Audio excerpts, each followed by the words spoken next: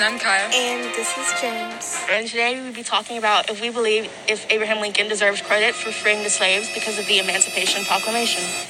We believe that Abraham Lincoln doesn't deserve credit for freeing the slaves because the Emancipation Proclamation wasn't about the morality regarding slavery, but it was a political maneuver and economic ploy that resulted in the consequence of a measure of freedom for the slaves. What do you think that means, Kaya? I think it was a limited amount of freedom that the slaves had, hence why I used the word measure, because if you look at the Emancipation Proclamation, basically what it said, the slaves could only do so much. So was it truly freedom, or was it just a measure of freedom? Lincoln did not free the slaves by the will of his altruistic conscience. He was pushed into a political confliction with limited solutions. Lincoln stated, "My paramount object in this struggle is to save the Union. It is not to either save or destroy slavery. If I could save the Union without freeing any slave, I would do it. And if I could save it by freeing all the slaves, I would do it. And if I could save it by freeing some and leaving others alone, I would also do that." This quote alone supports the claim that Lincoln was desperate and would result in any answer that could mean the preservation of the Union. Early in his presidency, Abraham Lincoln advocated for the Colonization Society, which would free enslaved black people, but then send all of them to Africa, either Haiti or Liberia. By freeing slaves in the Confederacy, Lincoln was actually freeing people he did not completely control.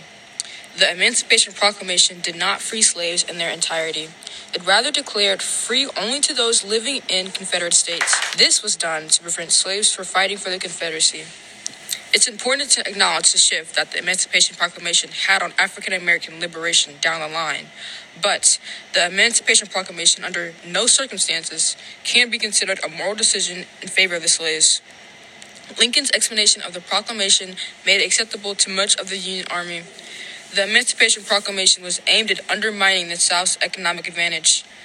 The South's economic advantage was being a mass producer of agricultural produce, fueled by the labor of slaves. To free slaves was another way to undercut the South's finances and resources for the war/rebellion, and to use those resources and manpower the slaves offered for the North, hence why the North was recruiting freed slaves. He justified the Emancipation Proclamation as a fit and necessary war measure in order to cripple the Confederacy's use of slaves in the war effort. Up until September 1862, the main focus of the war had been to preserve the Union. From this, we can take in that Lincoln did not care about the slaves at all. All he cared about was the Union winning the war and taking down the Confederacy. Lincoln also supported the idea of compensated emancipation, which would pay slave owners $300, which is today's equivalent of $8,000 per slave, and then they would be free. But since Lincoln, according to his statement in the Chicago Tribune, October 15th, 1858, is not, quote, "nor ever have been in favor of bringing about in any way the social and political equality of the white and black races. And I will say, in addition to this, that there is a physical difference between the white and black races, which will ever forbid the two races living together on terms of social and political equality," quote. That alone also supports our argument that Lincoln really did not care about the slaves and did not even see us as equal people. He did not want to interact with black people and didn't respect them as his equals or his people. The Emancipation Proclamation led to the proposal and ratification of the 13th Amendment to the Constitution, which formally abolished slavery throughout the land. Once the Civil War ended, the U.S. amended the Constitution to prohibit slavery and involuntary servitude, but it purposely left in one big loophole for people convicted of crimes. So, Amaya, what is your opinion and take on the Emancipation Proclamation? Do you agree with our argument or do you disagree? I agree with our argument because, he purposely did this so that the South wouldn't be too upset with, slavery ending, because they could still, with people that were, criminals, they could still be like, you're going to work for me for free, because, everybody else was free. What do you think, Erica? Yeah, I agree with Amaya and Kaya.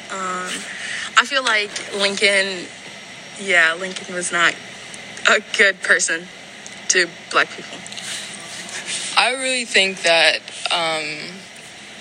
Lincoln, it was definitely a political maneuver, like we said earlier, but also what we said, it's pretty evident that he really didn't care about the slaves. Even with the the 13th Amendment, which quote unquote freed the slaves and abolished slavery throughout the land, I think that's total, like, I don't think that is completely true, because everything that happened after it was basically just slavery and still discrimination against black people. I mean, it wasn't really a thing where it was like, oh, we're completely free and we're on equal terms with white people and et cetera, because there was plenty of times and plenty of further laws put in place to still enslave black people. And that goes back to the measure of freedom, which we talked about in our intro. After the Fugitive Slave Act was passed in 1850, slave catchers were created. Their whole job was to find runaway slaves, specifically in the North, and return them to the South for pay. This created a lot of racial dissonance in the North, where it hadn't existed before, because whites were now taking escaped slaves and returning them to their owners, but there was actually no way to tell escaped slaves apart from black people who'd either bought their freedom or never been enslaved in the first place, and it didn't really make a difference to white people who were going to get their check either way. Slave catchers, and actually all white people at this point, really started viewing all black people as runaway slaves and sold them into slavery whether they'd ever experienced it before or not. In 1864, the 14th Amendment was ratified, the Fugitive Slave Act was repealed, and black people were legally supposed to be treated equally. But slave patrols remained a thing until the very end of the Civil War era, and they actually really just continued right into the Reconstruction era. Although these patrols were no longer called slave catchers, they definitely served the same purpose and still used their position to control black people and enforce black codes. However, black people never got an opportunity for true freedom even after black codes were outlawed, because whites still saw them as inferior, so Jim Crow laws and local laws regarding segregation quickly took the place of black codes. At this point, the former slave patrol, and now their sons, made it their mission to enforce these laws on both a federal or local level. Cities actually allowed and even encouraged police to abuse black people who violated any Jim Crow law. And although police were expected to enforce other laws, the origins of their patrols and continued blatant fury toward black people makes it really clear that the other crimes were never their main problem.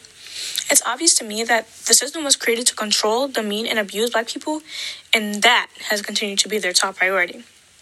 The aggression towards black people from police today continues, as the most over-policed communities always tend to be black, and the chance of being fatally shot by police is way higher for black Americans than for literally any other ethnic group.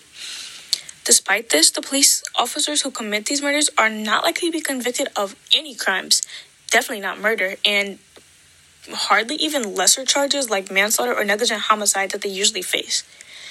A quote from Derek Johnson, NAACP president and CEO, states that the relationship between law enforcement and our community is fractured because of decades of a bad system that has let countless issues go unaddressed, and I deeply agree with this. And according to a recent survey also conducted by the NAACP, over half, 65% of Black American adults have felt targeted by police because of their race.